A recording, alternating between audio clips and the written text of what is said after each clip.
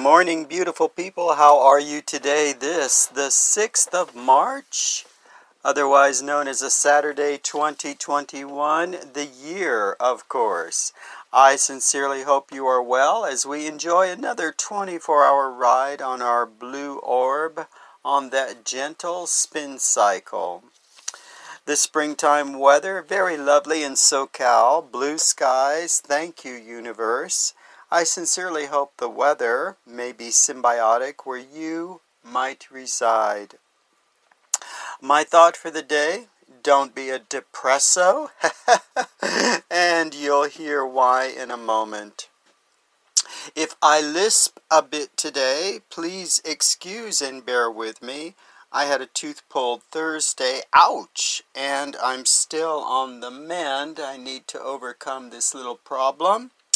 And welcome back to Soothing Vibes with Joe, a 2 to 3 minute segment of time devoted to you and only you, so that you may relax, unwind, and get rid of that anxiety as we forge ahead with new developments and a new world soon as we overcome the pandemic.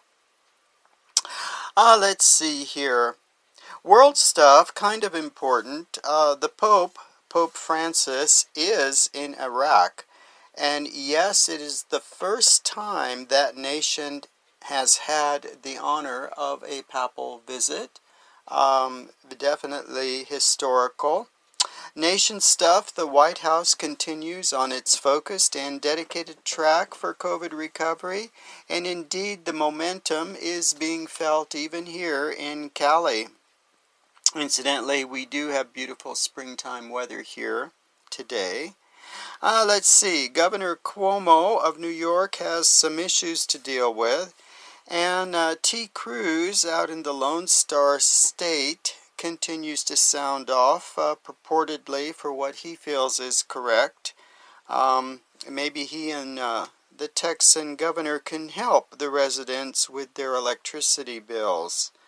Well, anyway, moving forward, it looks like Utah, one final thing, will lift mask apparel requirement in April. It's going to be relaxed in that state as well. So, getting back to our thought for the day, a sad cup of coffee. And that stems from the joke for the day from our dear friend. Question, what do you call a sad cup of coffee? Answer, a depresso. Oh, thank you, dear friend. So for me, it takes a lot of effort to make a sad cup of coffee, because for me, any cup of coffee is a good cup. Even and especially the free event stuff, the kind they'd give away in a styrofoam cup. Although these days styrofoam should be avoided, so I always keep an extra mug in the car just in case the opportunity should arise. Coffee is one of my go-to beverages.